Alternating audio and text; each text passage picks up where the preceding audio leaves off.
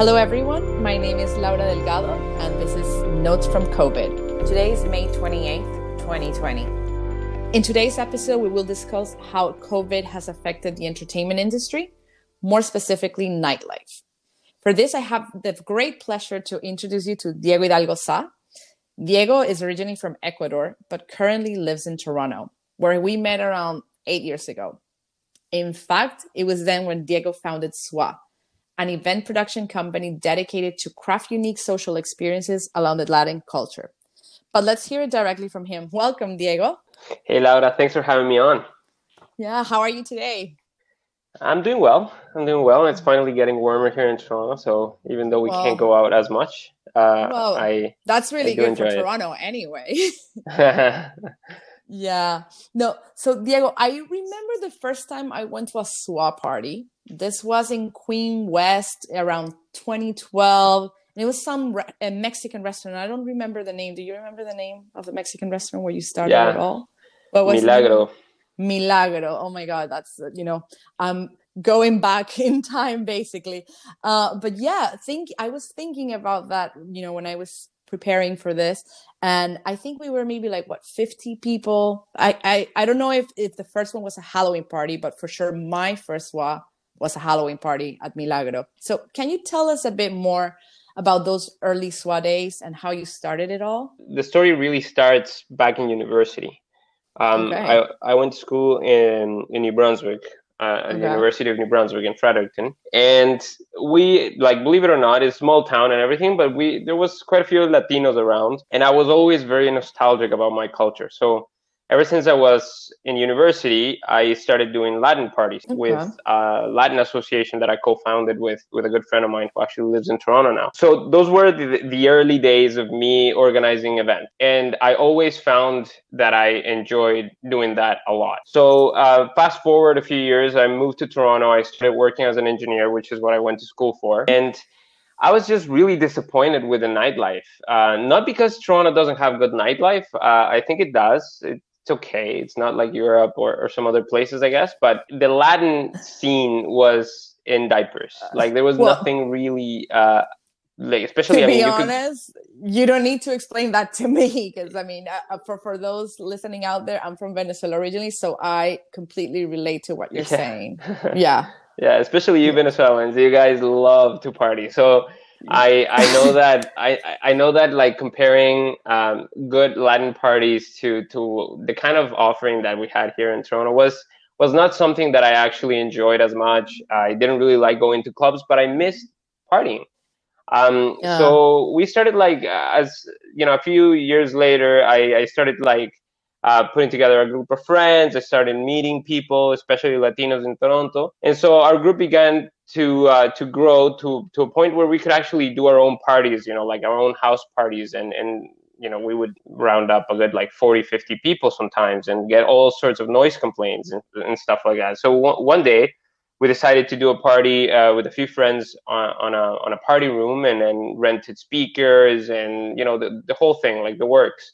I downloaded so you went music. all out. Yeah, we went all out. We download I spent the whole weekend downloading music and preparing for it. And anyways, it was a blast. We ended up after they kicked us out of the party room, we ended up going to my friend's place upstairs, and I think I was the last one to leave at 9 a.m. And that day, did you take the whole setup to from that party room to your friend's house, or not the whole setup, but yeah, because it would have been, I guess, too loud. But we took some music up. I remember he had back in the day, I remember those Bose music systems or whatever that you connect your phone to, and we kept the party going. I actually don't remember those details because obviously I wasn't.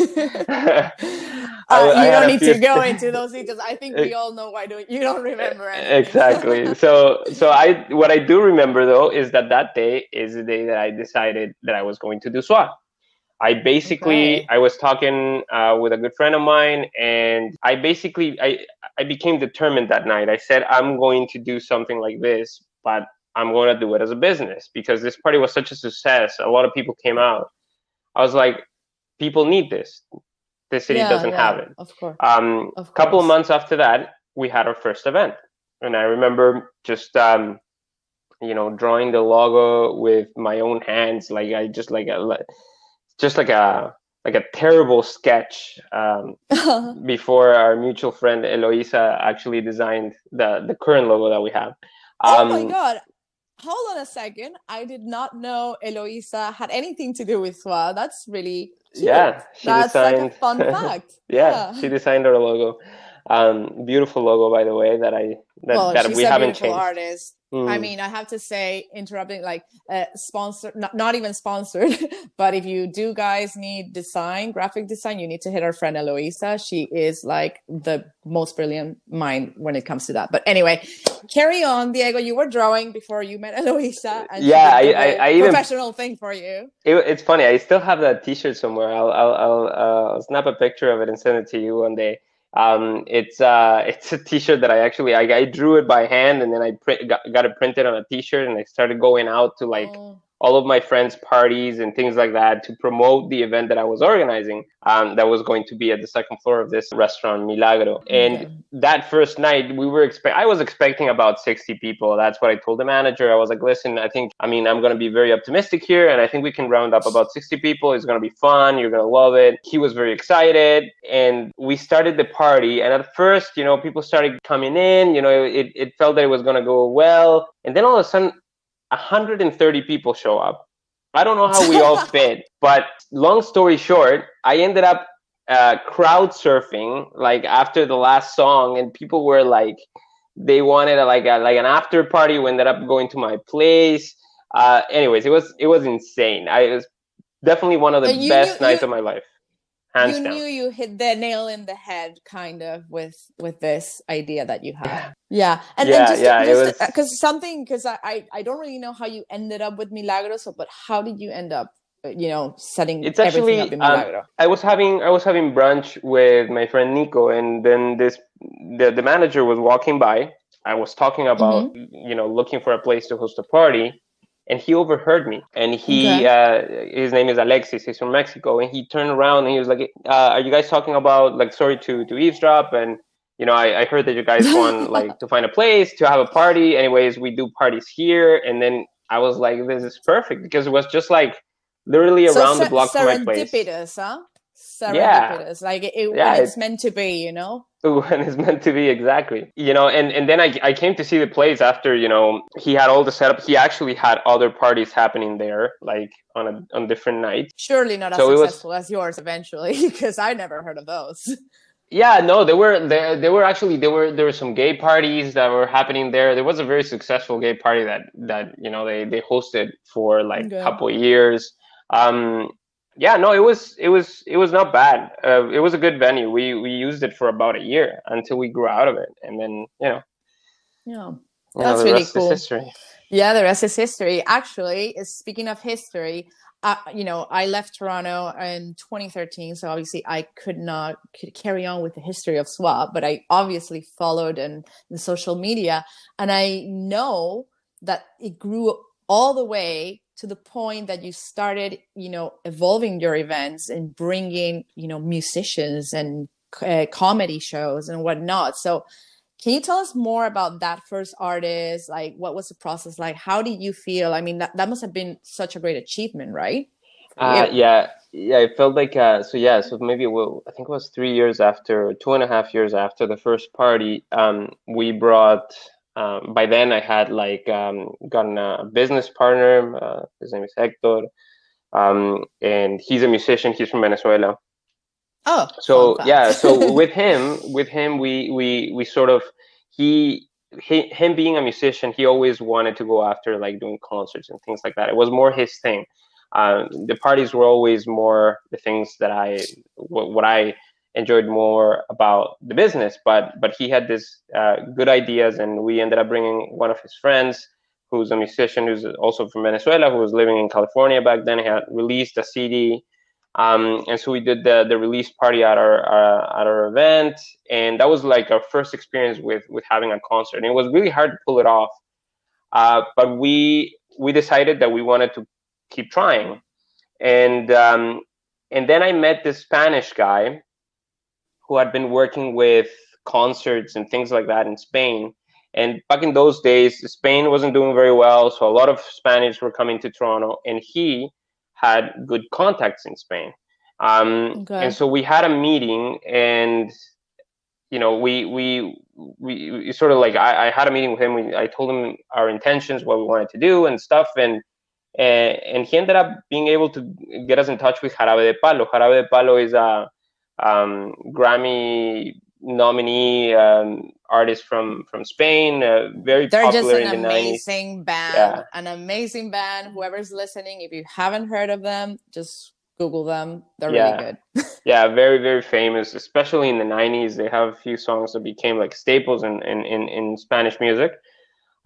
So they happened to be like just gonna tour around North America in a few months from that date, and we just basically contacted them, and it was difficult. Like, whole negotiation of the contract wasn't like anything that I've ever done before that.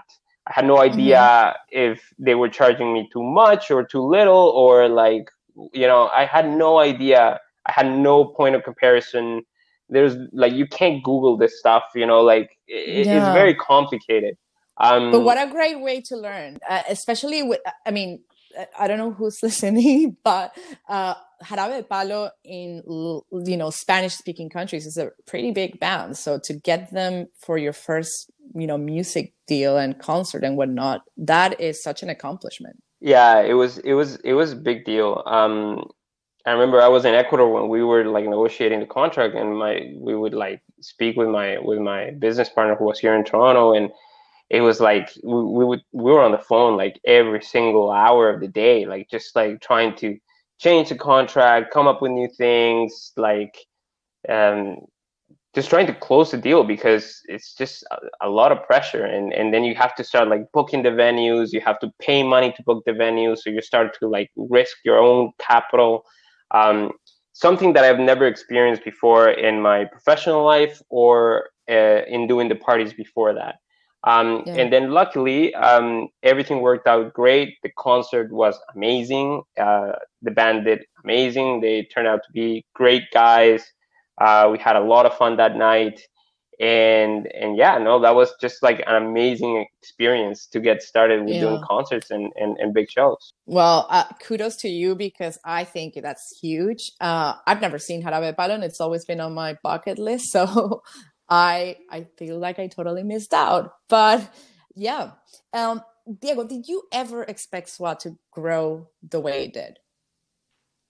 Did you ever see that? When like that first party that you did and you crowd surf, or that moment when you did that house party and you said, I'm going to do this. Did you ever see it evolve to the way it's done? I mean, it's been 8 years already or so. Yeah, no, I gotta be honest with you. I don't ever remember really picturing myself even doing this as a full-time thing. Like, this is how, like, at the moment, I honestly would just wanted to bring a good party to the city. That's all I wanted to do. Like, at first, it was only a matter of like partying with my friends. I wanted to make money out of it, but I was never even planning on making a lot of money. That idea, I got that idea after the first event, after realizing that there was a lot, like the market that was you a were lot expecting bigger. 60, that you were expecting 60 and 130 showed up. Exactly. And all I did was like invite people through Facebook. That's all the marketing I did. I invited my friends through Facebook, and I said, bring your friends, and that's it. Wow. And back then there was no Facebook ads and nothing like that, like I had no, there wasn't, I didn't put any like posters or anything like that. I was just telling people about the party, and I guess just that word of mouth, Yeah, well, word of mouth is the best advertising out there. And also, I think that those things that grow organically are the ones that, withstand the test of time, And also, at the same time, the fact that you were just passionate, like you just wanted to have fun. And I think maybe that, transmitted with what you were doing, and people could relate. So I think that may have been it. Yeah. But cool. So now that was way back and how it all started. And now I understand that 2020 was meant to be a good year for SWA. From what rumor has it, you wanted to take it to Montreal. So another big milestone for you. Can you share the plans that you had for SWA for this particular year? Yeah, I mean, actually, the whole Montreal thing, there was many plans actually. We had a lot of ideas for 2020, and I mean, one thing that you probably don't know because you haven't been here in a while is that we started other events. We have more parties now. It's not only SWA. Mm-hmm. We have a party, for example, every Friday that's called House. It has nothing to do with house music. It's just SWA spelled backwards. Oh, and wow.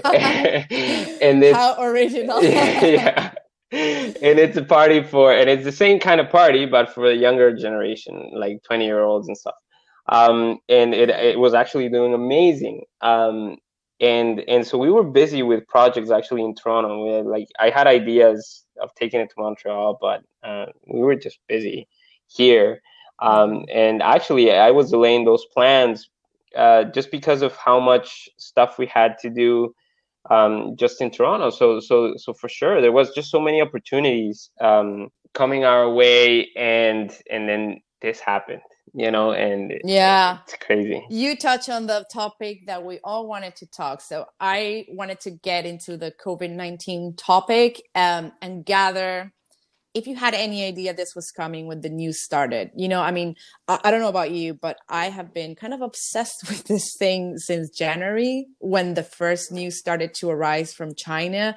And it was like 18 people infected. And the next day it was maybe 34. And then next day it was, 60.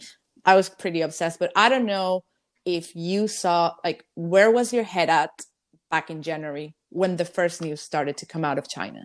Definitely not on this pandemic. Like, no, I'll tell you the truth. The week that was March, I think it was March 12th or something like that, when the WHO declared this a global pandemic. Until that day, we were still like planning for 2021. We were already booking dates for 2021. Oh, wow. Okay. That is how completely disconnected, oblivious to this whole story. Like, it's the kind of thing that that's happening over there. Like, you you don't even think about it affecting you. Yeah. I mean, to be fair, it's hit pretty hard, like Canada, pretty hard. I am just seeing here the stats of Worldometers. It's apparently a site that has live information for you guys if you want to check. Canada is the 13th country with the highest rate. So there's 88,473 cases right now, and up to 6,000, almost 7,000 deaths already. So it's been hit pretty hard. Yeah. So you really had no idea it was coming. Right? Yeah, it wasn't, like, honestly, it wasn't even on my radar. I don't consider myself to be someone who's not connected with what's happening in the world. I tend to be someone who's informed, I guess. But I don't know. It's just like I've never had any kind of experience with like seeing like a global phenomenon of this kind. Obviously, nobody has, or very little. I was gonna say. Yeah, I think we're all on your boat. Yeah. Some people describe like the epidemic. Depends where you live, right? Because like if you were living in Africa and when the Ebola thing hit, then you probably would have been very worried, or SARS if you lived in China or something like that. But it just so happens that in the places that I've lived in my life, we've never had to deal with any kind of outbreak, because apparently there was always been news from abroad. Yeah, it's always been news from abroad, exactly. And when I was living in Ecuador, never had to deal with this, with any kind of outbreak of any sort, even the ones of diseases that are tropical diseases like dengue, exactly, malaria, and all that kind of stuff is mostly on the coast. I never remember that affecting my life at all, or people around me. So I guess I was just like not mentally prepared to deal with something disrupting my life and everybody else's life. Do you think that maybe, I mean, because obviously, I mean, by March 12th or so, where you're saying that the WHO declared this a pandemic, I mean, this had been in the news for a while. And again, I know you're not like somebody that's completely oblivious to life and the world and whatnot. But do you think that maybe subconsciously you may have been blocking, and you're just focused on like, this is not going to affect me, this is in China, this is in Europe, this is in anywhere else but. I had my mind somewhere else. I wasn't even thinking about it. I actually. Well, you were in 2021. Exactly. I had a meeting. We actually had a meeting with one of the venue owners the day that was that day, the day that or the day after, I think, that the WHO declared that global pandemic, and we were going there because we were gonna do some renovations. We had agreed with this guy. That he was going to do some renovations for our event because our event was drawing a lot of people, and sort of like the people wanted to see some improvements in the place. So we sort of had some leverage, and we decided to meet with a guy. And I remember at the very end of our conversation, he was like, "I hope that what's happening in Italy doesn't happen here. I'm really scared about my business." He said that to me that night, and I was like. And what did you reply to I was like, nah, it's okay, man. It's probably gonna, I'm sure we're gonna be fine. The next day I had to cancel the event. That's how fast it happened. Because even before we had experienced cases in Toronto, I think, and even before the government got involved, people were actually already taking matters in their own hands. Like it's a very hard thing to explain. It was sort of like people just started reacting in mass. Restaurant owners and venue owners started to just close down, sort of like in solidarity. So this to was avoid in Toronto? In Toronto. This was in Toronto before the government had any say, like officially. Absolutely. Wow. So we canceled the first event. We canceled. I think it was March 14th or 13th. I don't remember. It was, like I said, it was around those days. We canceled that event without the government having said anything yet. Like there was no lockdown or shutdown or anything. There was no direction from the government. I think, in fact, the only thing that they came out saying is that, no, not even that. With the week after, they came out and said that people shouldn't have events of 250 people and over. But that was the week after. We had already canceled our event the week before. So like I said, I mean, it was just like a thing people did. Like people got scared. We started hearing the news that it was bad in many places, in different cities, and even in North America.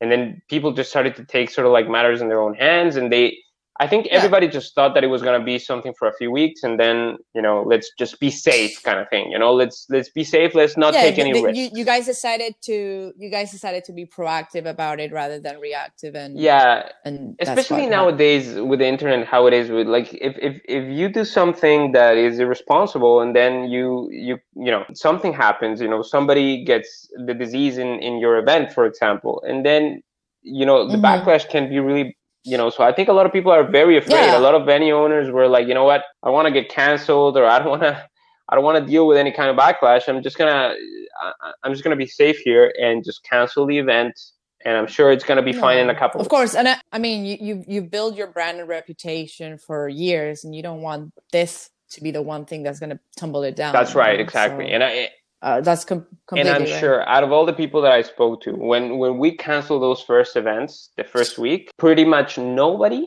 was thinking that this was going to be like a long-term thing. At that point in time, I think everybody was just being safe.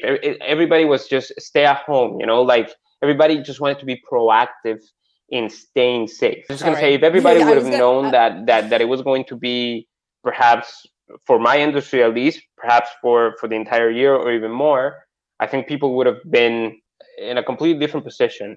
But yeah, like I said, I mean, at the time, everybody was just chilled. Everybody was just canceling, but we're going to get out of this together. So I guess it would be safe to say that for you, it's taken some time to sink in, because from what you're saying, in March 13th or 14th, when you canceled your first event, you thought this was going to be short-term decision kind of thing. And maybe you didn't really realize the magnitude of what was going on until we started to see this as it happened really quickly after that. I mean, at first, the first few days, like I said, were like this. We reacted based on our own sort of intuition kind of thing. But 3-4 days later, the whole world was just completely overwhelmed by the news and by the whole situation. I guess hard to ignore. Yeah, I mean, by then, the government had already started talking about like economic stimulus, about like perhaps having to lock down for a good like few months, and like people started becoming very aware of the magnitude of the situation, and it was everywhere. Everybody was talking about it. You started to see the experts come out more and more. Like, for example, if I hadn't been paying attention to this whole situation from the start, was also because all the people that I follow weren't really talking about it. And I think I follow people who are also very informed. And then that week, just everybody started talking about it.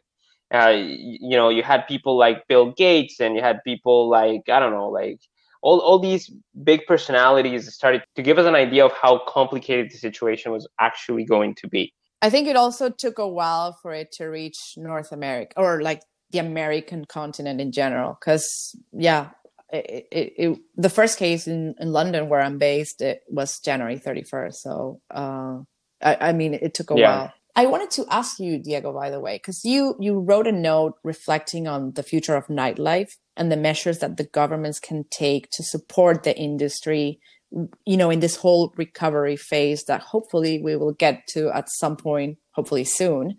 Can you share some of those ideas that you had in mind? Yeah, I mean, the premise of the article was that, let's be completely honest. We're not going to be able to reopen while this is happening.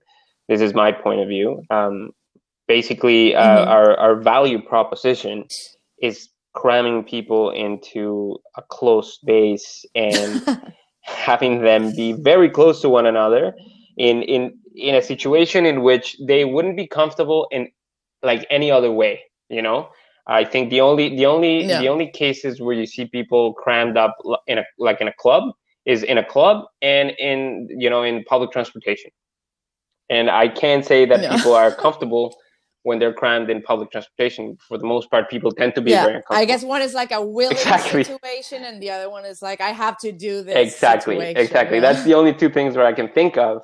But when you're partying, people actually want that, to the point where what I was saying in the article is that our events, even though we could be profitable at, say, for example, 75% of the capacity of the bar, the party would be perceived maybe as a failure, because people wouldn't feel like it's full.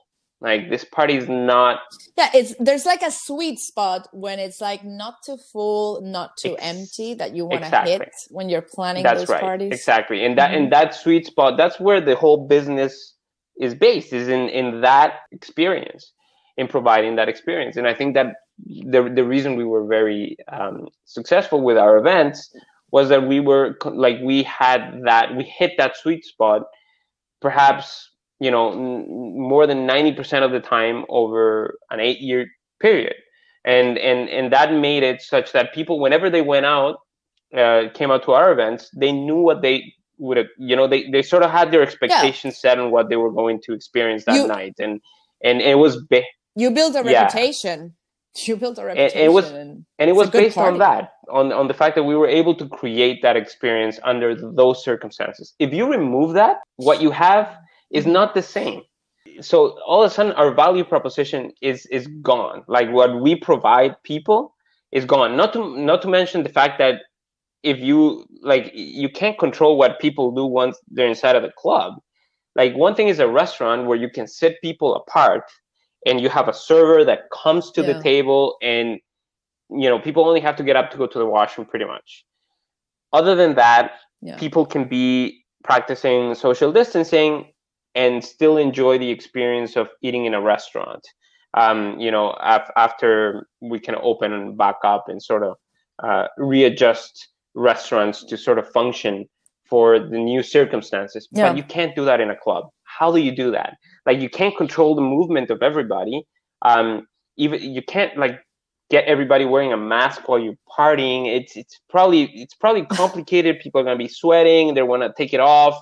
Like, when they talk to each other, forget it. It's a recipe for disaster.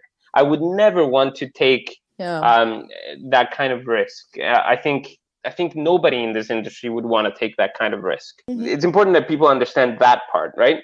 Because the suggestions that I have are more for when we finally reopen.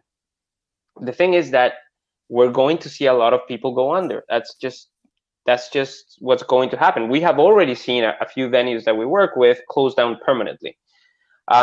So it's already happening, and it's going to happen in the next few months.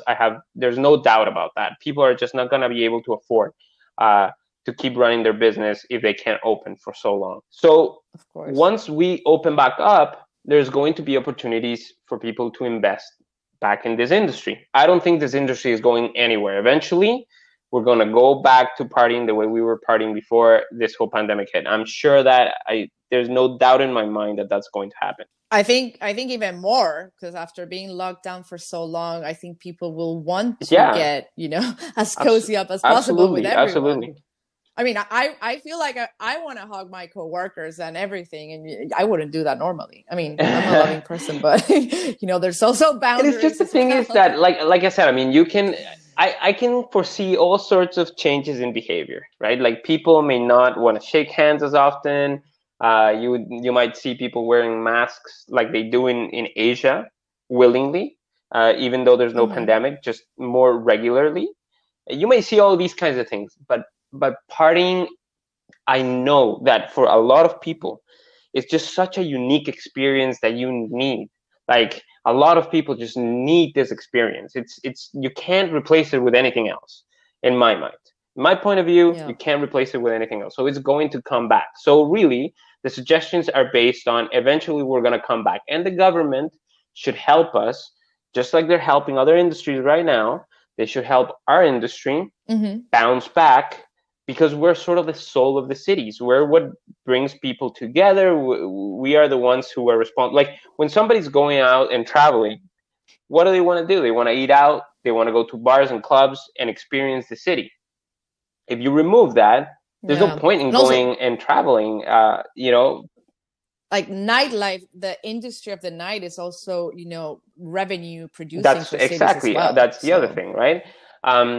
And not to mention, we're not in Europe here where people actually travel to go to museums and things like that. In Toronto, when people travel, either it's for business or if it's tourism, it's mostly to experience what the city has to offer.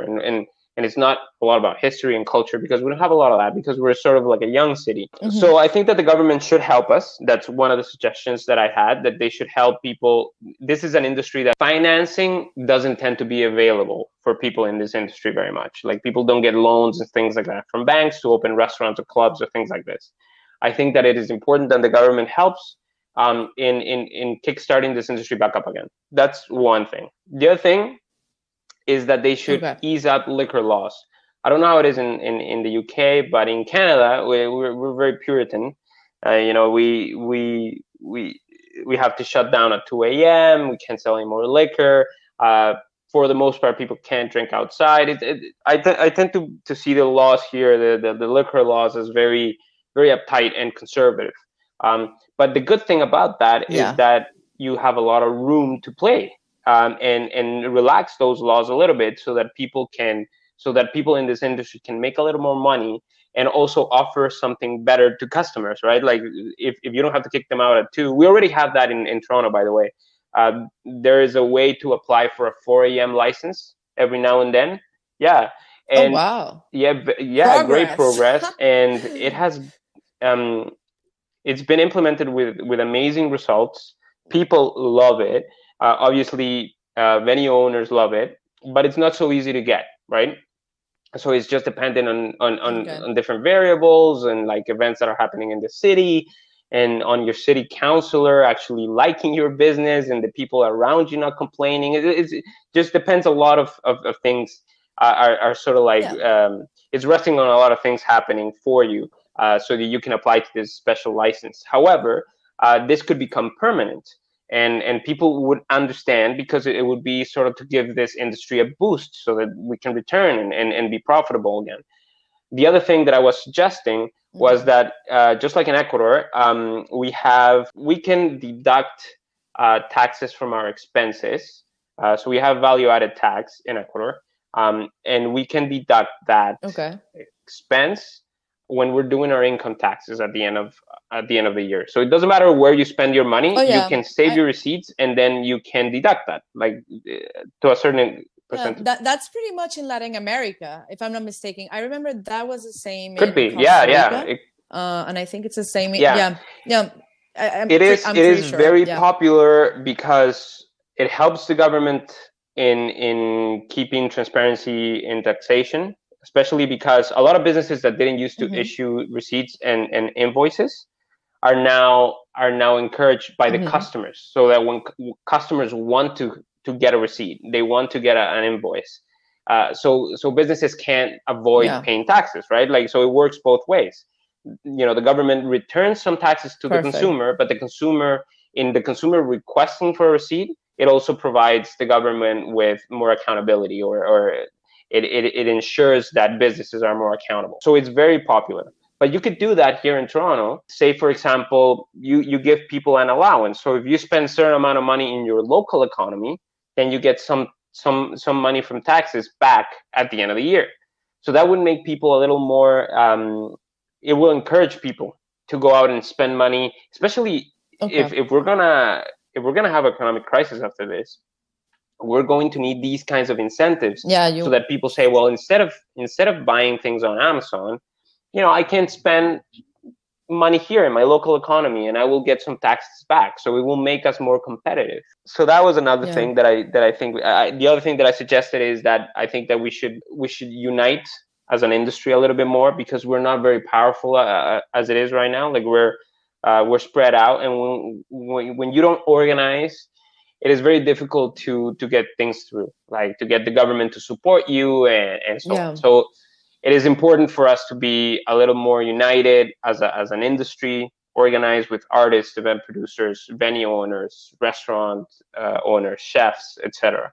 There's so many people working in nightlife and in hospitality that are not unionized and not organized, that I think that we could do that. Yeah, you also mentioned transport, that transport should be free in the evenings, or like for people to be able to get to Yeah, the yeah, events. that would encourage people to come out. If the subway was working a little bit later, and then people can go out and take public transportation for free.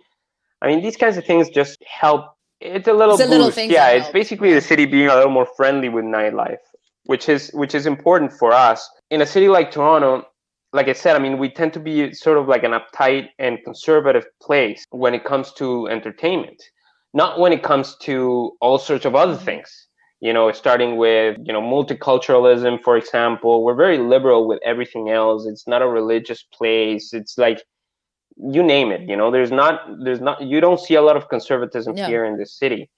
But when it comes to liquor license, like liquor laws, I I think that yeah, they're Yeah, they're pretty pretty stiff. stiff. They Hmm. don't. It's almost like they don't trust their population.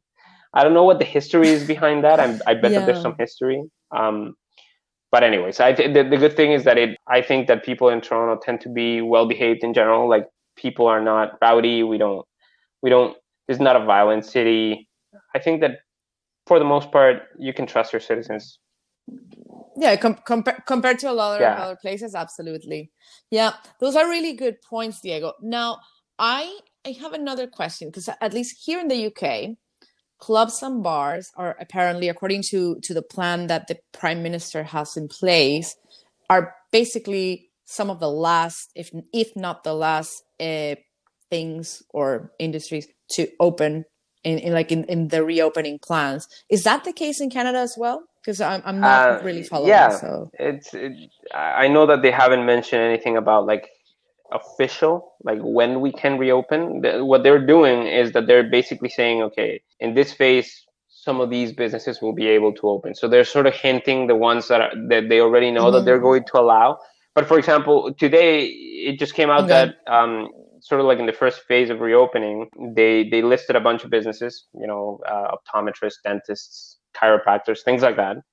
And among those, people were expecting the government to allow, like, salons and, like, nail bars and all that kind of stuff to open again. aren't aren't we all waiting Aren't we all waiting Yeah, for especially that? women. I know, like I guess that a lot of my male friends have gotten their haircuts from like their girlfriends, or they have cut their own hair and they don't really care. But I know that for a lot of women, it's important, and I actually count myself in there. I want my salon to open up so that I can get a haircut, because it's not even presentable anymore. Um, but for example, they thought that they were going to open with the rest of these other businesses, and it wasn't the case. So they're playing it sort of like by ear. I don't think they're going to say anything about us until they have an actual answer. And we'll know that when they allow restaurants to open up, and when they allow restaurants to open up, and with whatever restrictions they come up with, we're going to see what happens. And after that, we're going to get a better idea as of when we are going to be able to open back up. But like I said, even if they allow us to open, the experience is not going to be the same. So people need to understand that, like, whoever comes out to an event, or to a bar, a club, they need to understand that they can't worry about getting the disease. It's not only a law thing. It's not a regulation thing. It's a perception. That's why I'm saying that we need to open back up when people are ready to come out, not when the government says so. Yeah. Right? Like, because no, absolutely, I agree with that, and it actually ties into like the two last questions that I had for you, because, for example, there's two things. In nightclubs have been at the forefront of the spread of the virus. Specifically, you know, the second outbreak in South Korea originated in a nightclub, in the party scene. And then also, on the other hand, right now, China is reopening its night scene. So what measures, if any, do you think should be in place in order to minimize the risk or avoid it, or to reassure the public, like, hey, it's safe to come party? Or I don't. That was the whole point of my article. I don't see it happening. I appreciate, like I said, I mean, I appreciate the creative ideas. People have a lot of creative ideas, and the thing is, I got some sort of validation, because the same day that I published my article, there was an interview done to I don't know how to pronounce his name, Charles Kabuth, I think is how you pronounce it. Anyways, he's the entertainment magnate here in Canada. He owns a company called Inc. Entertainment. He came out saying in the interview that, you know, that clubs are dead, that it's gone, they're done. He basically copied. Like, I think, you know, what he was saying is like, what do you want me to do? Like, you want me to like put people in a bubble and not allow them to like talk to other groups? Like, you can't do that, you know. And I can't charge people for that kind of experience. It's very complicated. There's very little that we can do to ensure. So here's the thing. I worked in engineering and construction for a long time. And one thing that rules that industry is compliance, accountability, and safety. Companies don't want to take risks at being sued for things that they can prevent, right? The kind of laws that you, like, the kind of punishment that you can face for negligence and for not practicing safety at, you know, above and beyond sort of the laws can completely ruin a company, right? And so that industry operates very slowly and very carefully, because what they do is risky. Now, in the nightlife industry, first of all, we're not trained for that. People, even the mentality, like when you work in construction, you get safety training for years. In this kind of industry, we're simply not prepared for that. And the big thing is, I don't think we're prepared to assume that kind of responsibility and liability. Because what happens if people start to get sick again because of us, right? Like, they might expect us to do stuff that we cannot like ensure that happens, right? Because it depends a lot in the customer. We can't be policing people. What if people get too close? I mean, you know what happens in clubs? People meet each other. You know, you see someone you like, and you go up to them and you talk to them, and you buy them a drink or whatever. Like, things like this happen. These are the kind of social dynamics that happen in clubs. You get up close and personal, right? So you can't police that, and expect people to behave differently. I would much rather not open for even if it is for a couple of years. Yeah, you cannot compromise what you've built, the experience that you offer, just to And it's gonna be a abide nightmare. to the new normal. It's gonna be a complete nightmare. Coming. It's not gonna work out. I don't think it's gonna work out. People might get disappointed. I and when you mix alcohol and everything, it's just not good. It might end up like working against us, because if things start to happen and they might start to police us, and then it becomes a bigger problem, because now they think that you can't handle it, and then people start to lose trust in our types of businesses, so they don't come out even when it becomes safe. So like it can that's it the can right backfire. Word. Yeah, it can backfire and be even something worse. It's better than we just whatever businesses can survive, they will survive. The ones that can't, well, they're gonna have to start from scratch when we open again. And I know that is a very difficult situation for us. It's going to be like that. I mean, I don't know what's gonna happen in the next year or two, but I have no plans at all. And I'm making no plans for SWA right now. The only thing that I'm thinking is about reinventing myself and doing some other stuff that I'm interested right now while I have the time. Wow, that's very deep what you're saying, because I mean, obviously everybody worldwide has been affected by this pandemic to some degree or another, and just giving us an insight to how this has hit the entertainment industry, put things into perspective. I mean, I'm very lucky that, I have a 9-to-5 job, very secure, and, benefits and whatever. But for people in the entertainment industry, they might just need to start from scratch somewhere else when maybe they didn't want to, or, it makes you think about what to do next. You're basically think about it this way. Survival mode. I'm thinking of this as if I've decided to go get an education.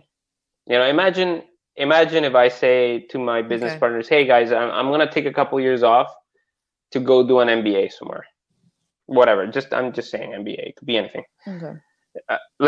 It's an opportunity for me to learn. I would be disconnected from my business. Perhaps I would stop earning money or whatever. And I decide, a lot of people, when they go back to school, they stop working, they live off their savings, and they invest in an education, right? Mm-hmm. And after, and sometimes an education and a master's degree or something can take 2-3 years, right? It's about the same for us, right?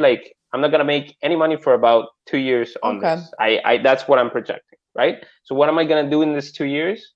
I'm going to try to educate myself and learn and try other things and invest in myself as much as possible. Don't see this as necessarily as a tragedy. Yeah, I mean, it's just a couple of years. Well, but you're seeing it in a good way, and luckily, you're taking the best out of what the situation that we're given. Maybe not everyone has, but it's a good thing to hear that there's a light at the end of a tunnel. Even I mean, think about it. Really dark, think about it this way. So, in the span of history, this is just going to be a bleep. Even for our own lives, we're always going to remember it. This will affect how history develops in the future. However, in the grand scheme of things, it's just going to be a couple of years. I mean, we have to trust that eventually we'll get a vaccine or some sort of therapeutical that will help us deal with the disease, so that it's not that bad. So that we can go back to normal, and eventually we will, and then new businesses will come back up, and people will reopen, and things will go back to normal in a few years. And after a while, we'll just not. Yeah. It would have been just a couple of years that we lost, but in a 30 or 40 year career, 2 years is not that much. So that's how I think people should look at it. As difficult as it may be. And it will be a setback for a lot of people, including myself. Well, like Gandalf says, this too shall pass. It will. So, yeah, perfect.